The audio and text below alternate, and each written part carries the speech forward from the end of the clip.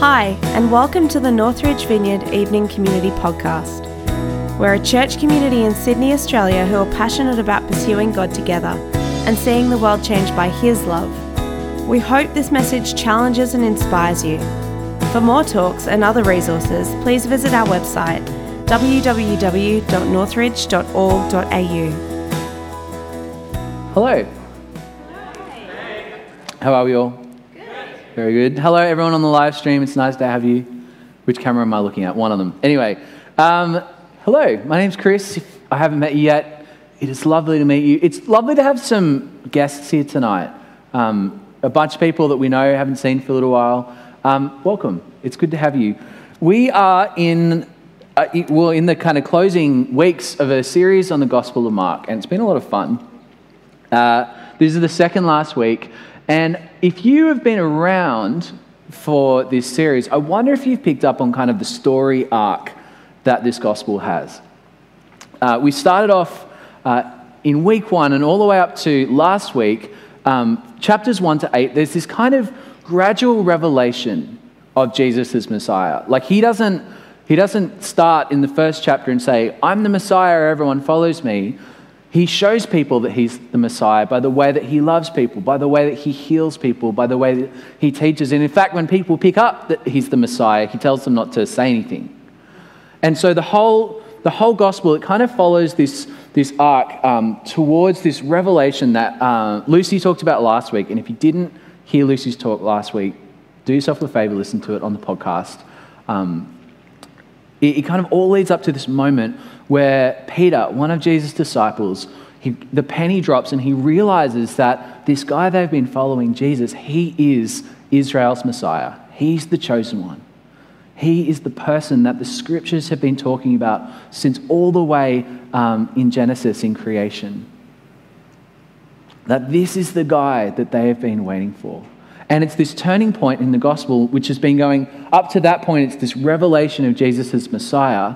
And at that point, the narrative changes and it becomes Jesus' journey towards the cross. And it's interesting because the passage that we looked at last week, when Peter realizes that Jesus is the Messiah, the first thing that Jesus does is he says, that's right. And the way that I'm going to carry out my mission, the way that I'm going to save Israel is I'm going to suffer, serve, and ultimately die. And it's interesting because this conversation where Jesus says what's about to happen, it happens 3 times in chapters 8, 9, and 10. It's very neat. And each time Jesus says this, the disciples, basically they put their foot in it. Like I said earlier, they say it doesn't make sense to them that the way that their Savior, that their Messiah they thought he was going to march into Jerusalem and seize the throne and beat out the Romans and establish Israel as a nation forever. And it just doesn't fit into their minds. When Jesus tells them plainly that he's going to suffer and die, it just doesn't fit into their worldview. And so after 3 times, they still don't get it. And you know what? Fair enough. In this series, we have been getting to know Jesus. It's my hope and prayer that as a result of this series, that you would fall more and more in love with Jesus, that you would be filled with a brand new admiration for this incredible man who lived and died and rose again. We have got to know Jesus as a teacher. We've got to know him as the Son of God. We've got to know him as a healer, as the mighty Messiah. And tonight, we're going to get to know Jesus as a leader. Now, as I was writing this talk, I kind of felt like it was a bit more like informational. Like there was a lot of, I don't know how to say it, but as we were in worship, I just got this real sense, like tonight, God actually wants to redeem leadership for a bunch of us. You know, Australians, we don't have a great relationship with leaders. Thanks for the laugh, Jen. We don't have a great relationship with leaders. And in fact, if you are familiar with any of what's been happening in the church, in the public sphere, in the last 10 years, you'll know that Christian leaders have not always led well. And my hope is that by looking at Jesus and how he led, that he is going to redeem that for all of us, and that he will restore our faith in leadership and show us a better way. So I might pray before we go on, and then we'll get stuck into the passage. Lord Jesus, thank you that you were the ultimate leader, that you showed us how it's done. And Lord, we repent and we say sorry for the times that we have got leadership so wrong as your church. We repent of the terrible attitudes that we as Australians often have towards our leaders. And so Lord, tonight as we discover how you led, I just pray that you would redeem that for us. And Lord, for the leaders in the room here, Lord, just show us how to lead well. Amen. All right, let's get into it. So, turn your Bibles to Mark chapter 10. And while you do that, I'm going to give us a bit of setup for this passage. Now, I studied psychology at uni. I really loved it. And I'm just going to get a bit excited for a little bit and talk to us about psychology as a way to set up this passage. A bit of social psychology. One of the things that separates us as human beings from the animals, one of the reasons why we are so successful as a species is, amongst other things, is because of our ability to work together. You know, if you go to the zoo, you will realize very quickly that probably at least 50% of the animals there could take you out in a fight, quite easily. And yet the reason why they're in the zoo and we're not in the zoo is because as humans, we figured out how to work together. Now, how do we do that? What is the mechanism by which a group of people can work together? There's obviously a bunch of them, but one of them is that whenever you are with any other person or any other group, you probably don't realize this, but you are making thousands and thousands of these kind of microscopic, subconscious, automatic judgments about the people that you're with. We look for we basically look for these cues that people give off, you know, how people speak, how they stand, what they know, what they say, what they're wearing, all of these things. And we basically rank people that we're with to work out how to organize and structure the group. Now, that might sound terrible, creating this kind of like internal ranking system, but work with me. It's the way that we decide in a group of people who to trust, who to listen to. The other thing that's really important to say is it's quite contextual as well. You might be with a group of people in one setting and create this sort of internal rank in one way, but then in another setting, same group of people, you might order things differently. Let me give you a couple of examples to illustrate this. So if you have ever been in a first aid situation or at the scene of an accident, something quite serious, you'll know that there's this really weird experience where all of the people who are around you, like you have this group of otherwise random strangers who suddenly are all unified in the slightly urgent and important task of saving the life of the person who's been hurt. It's quite a strange experience, but it's a great little microcosm of what I'm talking about. Say you're the kind of natural leader who's there in that setting. You will very quickly and almost unconsciously recognize, there's someone who's, holding up their first aid stick. Okay, you do the first aid, you're wearing high vis, all right, you go direct traffic. Like, you kind of take in all these subconscious cues. You're over there screaming, stop that, it's not helping. And we do it automatically, and we kind of work out the order of who does what in the situation, even though they're all strangers. We're very, very good at it.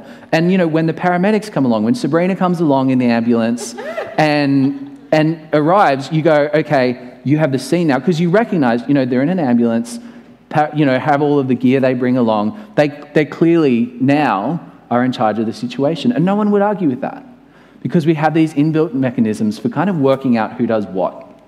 Another example, if you have ever been to a family dinner, like big extended family dinner, and you've got like the grandparents. I've got a massive extended family on my dad's side, so you've got the grandparents, you've got all the aunts and uncles, and then there's you and all the cousins, or maybe you're the grandparents, or maybe, anyway, but you know what I mean.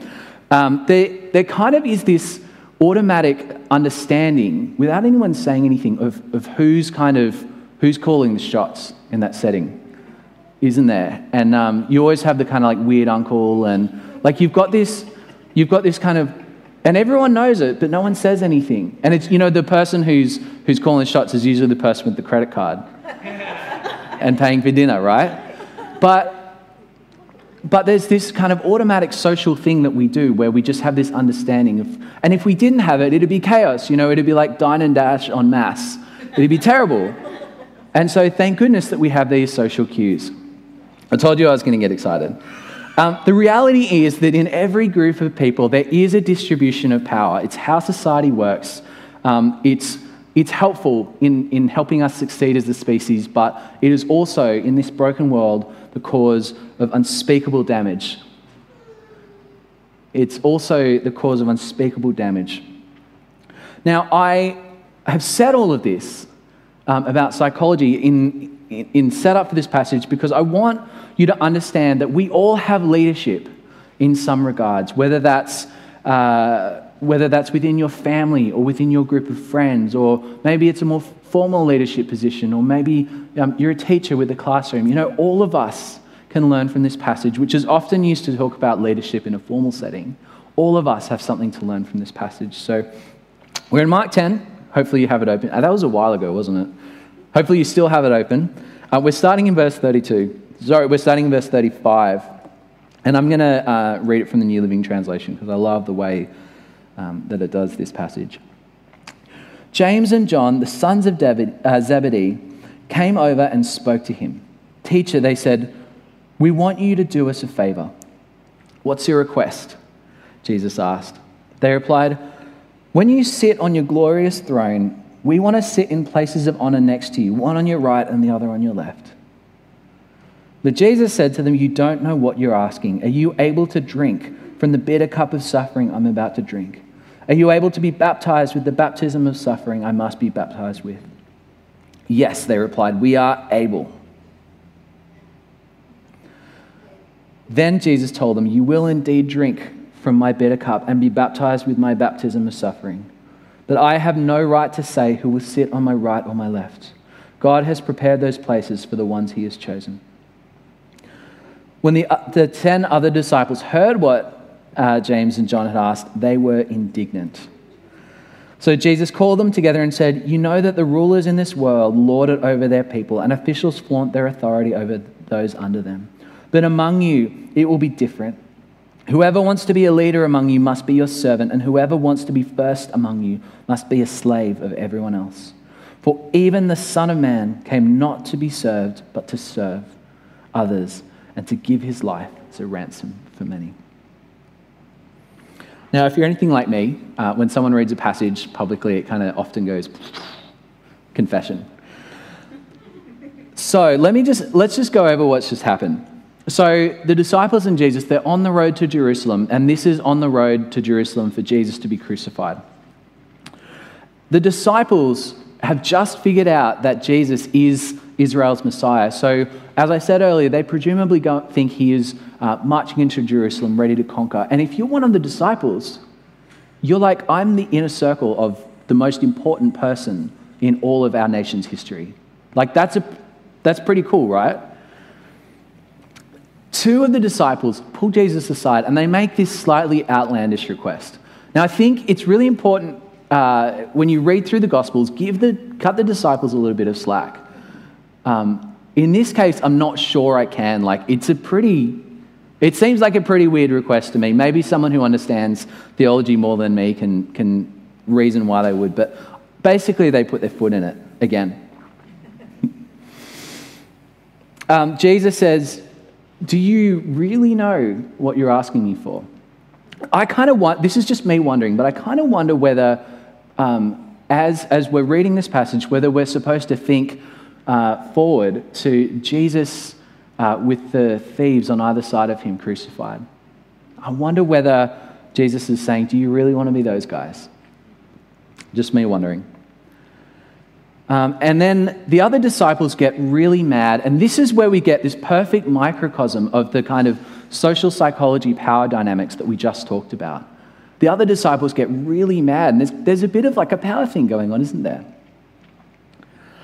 Now, it's really interesting because Jesus, when James and John come and make this slightly outlandish request, Jesus doesn't kind of gather everyone together and give this like corrective teaching. It's actually when the other disciples come and get really frustrated, that's when Jesus gathers them together and goes, you know what, guys? We're going to do things a little bit differently from now on. Now, it's interesting because I think it's important to kind of separate out what Jesus is and isn't saying here. What Jesus is not saying in verses 44 and 45, he's not saying that there should be no power imbalance. He's not saying that we should just eliminate any power dynamics from our society. In fact, he kind of implies that the opposite is going to be true. You know, it's just the reality of the way the world works, that there are going to be leaders and followers. But what he does say, and this is the absolutely central question that underpins everything we're talking about tonight. So if you take nothing else away, this is it. When you have a position of power, of authority, or of leadership, you have a very, very important decision. Are you going to use your power to your ends, or are you going to use it to serve others? If you're in a position of leadership, are you going to use that power to your own ends, which is the way of the world? You know, power it's intoxicating. And I really don't think I need to illustrate that for you, because I think all of us know what it's like to serve under a leader who is serving themselves. But the way of Jesus is different. Jesus is saying, if you find yourself in that position of power and authority, then your job is to serve others. Use that position to love. Now, that's a pretty massive change. You know, when I just talked about how power dynamics work in groups, this actually flips it upside down, doesn't it? This like fundamentally flips the way that human beings interact and work in groups. And so if Jesus is going to say this, is he going to back it up? Well, I want to suggest that this servant model of leadership is actually what Jesus did from the start to the end. And I'm just going to give us 3 examples to illustrate this. The first thing is that the way that Jesus ministered is he empowered other people. Isn't it interesting that the bulk of Jesus' ministry, for all of the teaching and all of the healing and all of the ministry that Jesus did, the main activity on his journey towards the cross was actually investing in a small group of people who followed him everywhere he went. Isn't it fascinating that Jesus spends so much of his energy investing in other people, when in some ways he could have done so much more if he focused on doing ministry? Isn't that fascinating? And yet, and even more interesting, Jesus, his whole ministry that we read about in the Gospels, it took place in a very small geographic region. And it wasn't actually until Jesus ascended to heaven that he released these followers who had been investing in. And it was their job to take this message to the world. You know, surely Jesus would have done that himself, and yet he didn't. John 14:12 says, very truly I tell you, whoever believes in me will do the works I have been doing, and they will do even greater things than these, because I am going to the Father. I want to suggest that not only did Jesus want to invest in people and release them, he actually hoped that their ministry would be more successful than his. What an incredible, incredible sign of someone who's a servant leader, that they would actually genuinely believe and genuinely hope that their successors, that their trainees would outshine them. Isn't that remarkable? Isn't that amazing that Jesus wanted that? So Jesus empowered others. The second way that Jesus modeled this that I want to point out is that he refused to lean on his position. Think about it. Jesus is the literal Son of God. He is the King of Kings. He is the Lord of Lords. Of anyone who has ever lived, Jesus had the right to say, look, you just need to do what I say because of who I am. And yet he didn't do that. So there's a really interesting passage that happens, John 5:19. Jesus is having this interaction with the Pharisees after healing someone on the Sabbath. And he says the Son can do nothing by himself. So when Jesus' authority is questioned, he says the Son can do nothing by himself. He can only do what he sees his Father doing, because whatever the Father does, the Son does also. The legitimacy of Jesus, the Son of God, has been questioned, and he doesn't say, you know what, I'm actually the Son of God. I can heal on the Sabbath if I want to. He says, the reason I did that is because I saw God at work and I just wanted to partner with him. I think that's incredible. And the final one I want to pull out is that Jesus actually took on the shortcomings of his followers.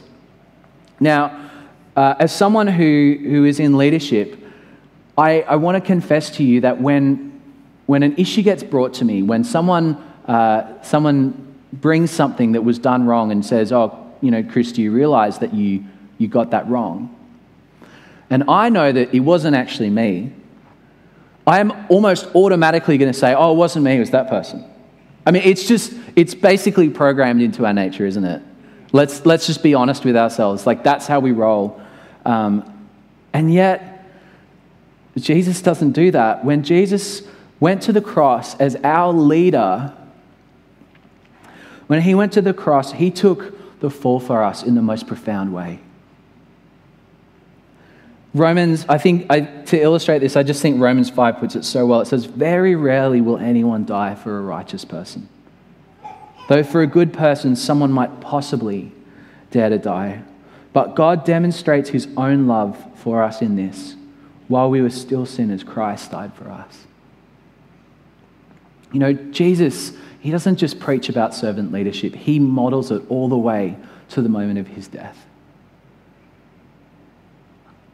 I think it's remarkable that we follow a leader who is that humble, who has that much integrity, who is just that good from the very core of his being, that it just comes out in everything he says and does.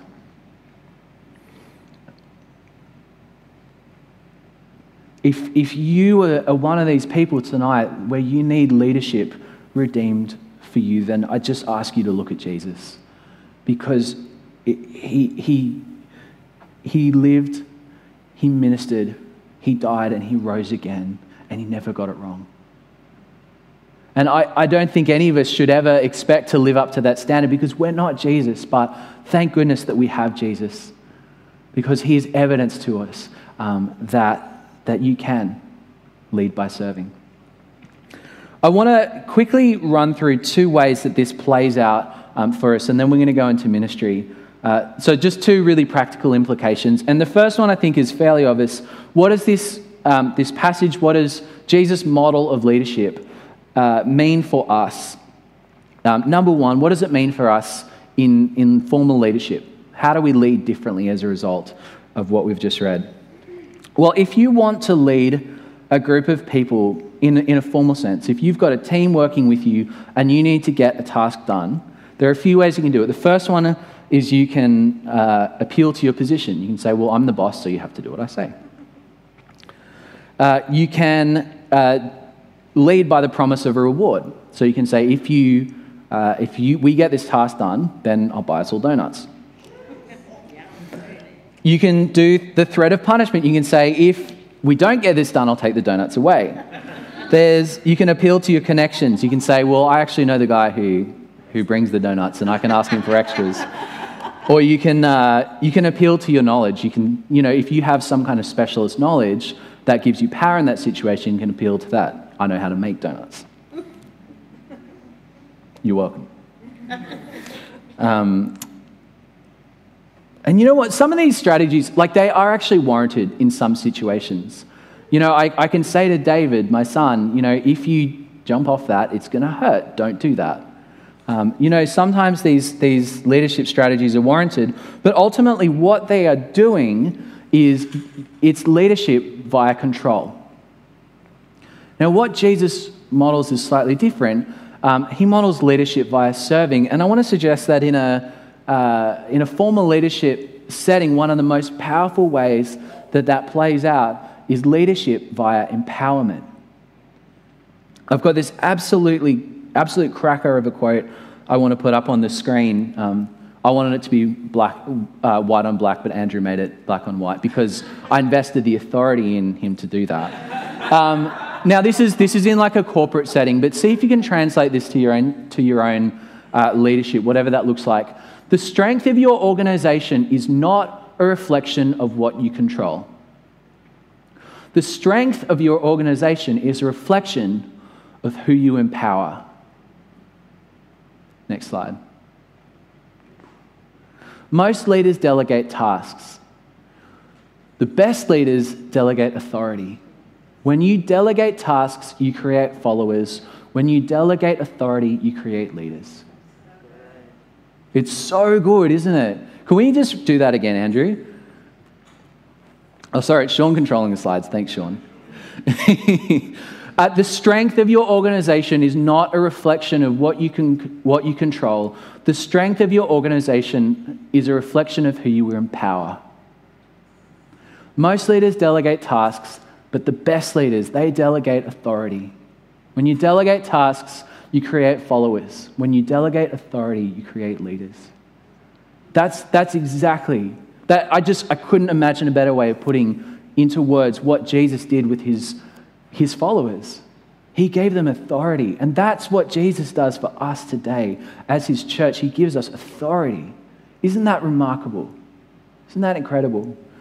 But you see, the challenge here, the very big caveat is that if you're going to be this kind of leader, you need to be incredibly, incredibly secure in who you are. You need to be very, very secure in who you are. Because what happens if the leaders that you empower do better than you? What happens if you go, you know what, I'm going to lead like Jesus, so I'm going to give away authority? What happens if the leaders that you delegate authority to actually do better than you and overshadow or outshine you? If you are not incredibly, incredibly comfortable in who you are in Christ, then this will kill you.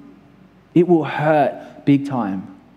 But if you know who you are, if you know who Jesus is, and you know that he loves you, then you can do this too. And it will change the world. It will redeem leadership for so many people. You will see your organization, your family, whatever, you will see it flourish because this is a kingdom kind of leadership. And you know, it's really interesting because I did a subject on leadership as part of my master's last semester. And in the secular literature on leadership, pretty much they always quote this passage in Mark 44:45. This is in secular literature. They look to this passage in Mark as an example of basically as the origin of servant leadership, which is like the go-to leadership paradigm in business these days. Isn't that amazing? How clever is Jesus? So that's number one. So that's how this plays out in formal leadership settings. The second is I want to talk about what the implications are for church culture. How does this play out?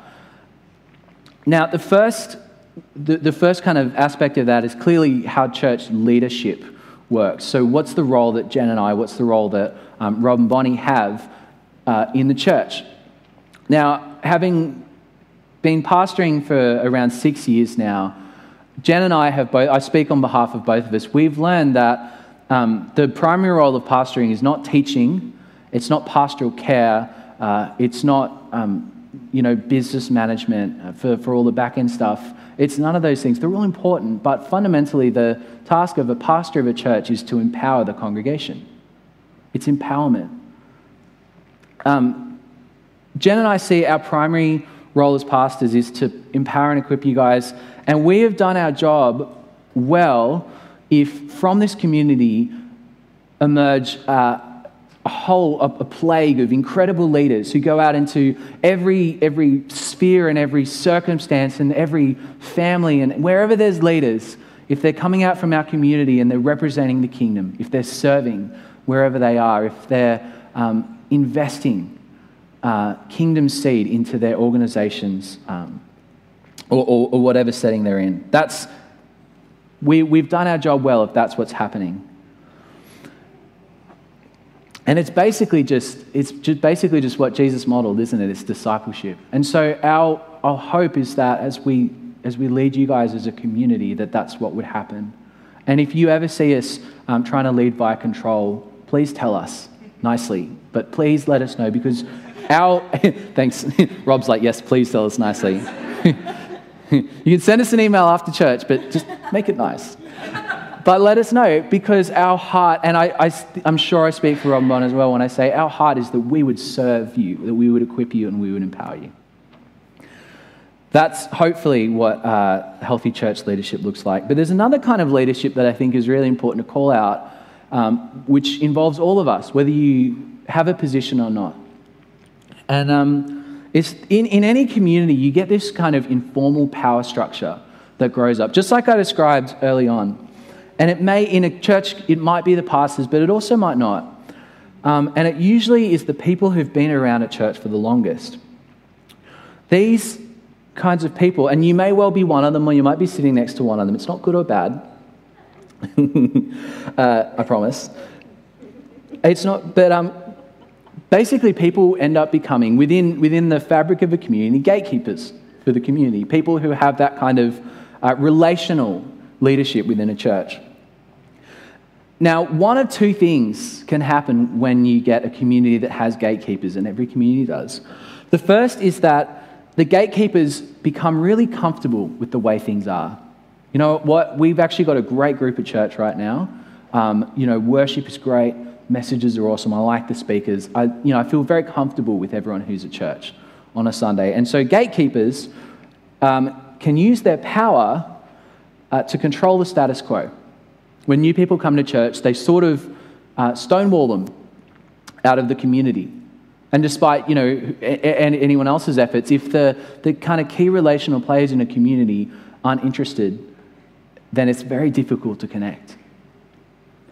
The other option is that these gatekeepers recognize that they have an important influence socially within the fabric of the community they belong to.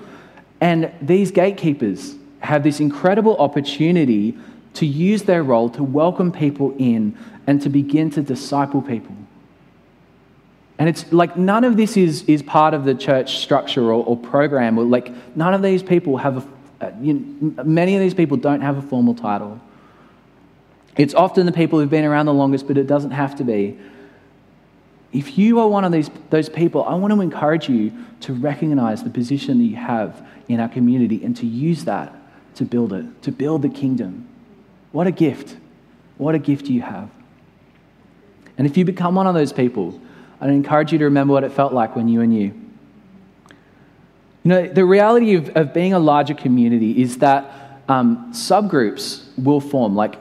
We often talk about, I think we sometimes wish that the whole community would just be like one social group, but that's just not the reality of how people work. Obviously we want to be a unified community who worship together and do life together, but once you get past a certain threshold, subgroups do form. And that's okay, so long as those groups are permeable and so long as they overlap. And often it's these people who have this relational power who get to decide that.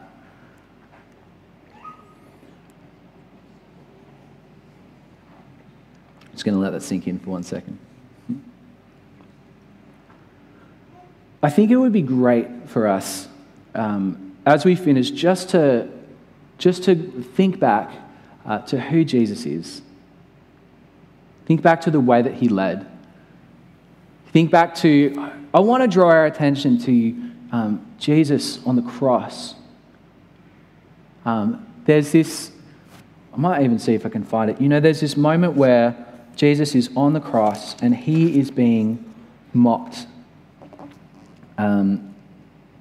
He is being mocked by the people who are surrounding him. And one of the things you discover in the Gospels is Jesus was always the guy with the perfect comeback. I mean, it's one of the privileges of being the Son of God, I'm sure. But he always had the right things to say, and yet on the cross, as people mocked him, he chose not to respond. He chose to pray for them instead. This is the kind of leader that we have in the church. This is the leader who's the head of the church, who all of us, in any form of leadership within the church, we all report to. And he is good through and through. He's dependable. He is reliable. And He leads us by loving us, by serving us, and by caring for us. So why don't we stand and let's just see what God wants to do.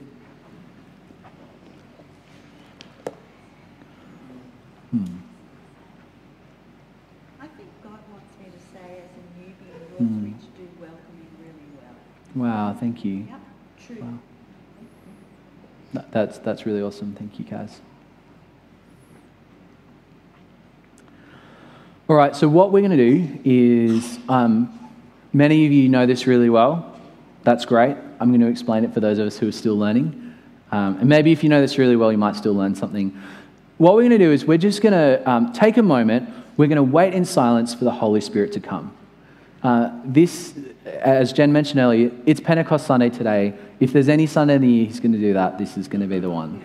So we're just going to invite the Holy Spirit. We're just going to wait for quite some time. And what might happen, there's a few things. One is that you might start to feel God in some way. Maybe you'll start getting really hot, you start shaking, you'll start crying. If that's you, then just don't focus on the thing, like the shaking or the crying. Focus on God and say, God, what are you doing? What are you showing me in this moment?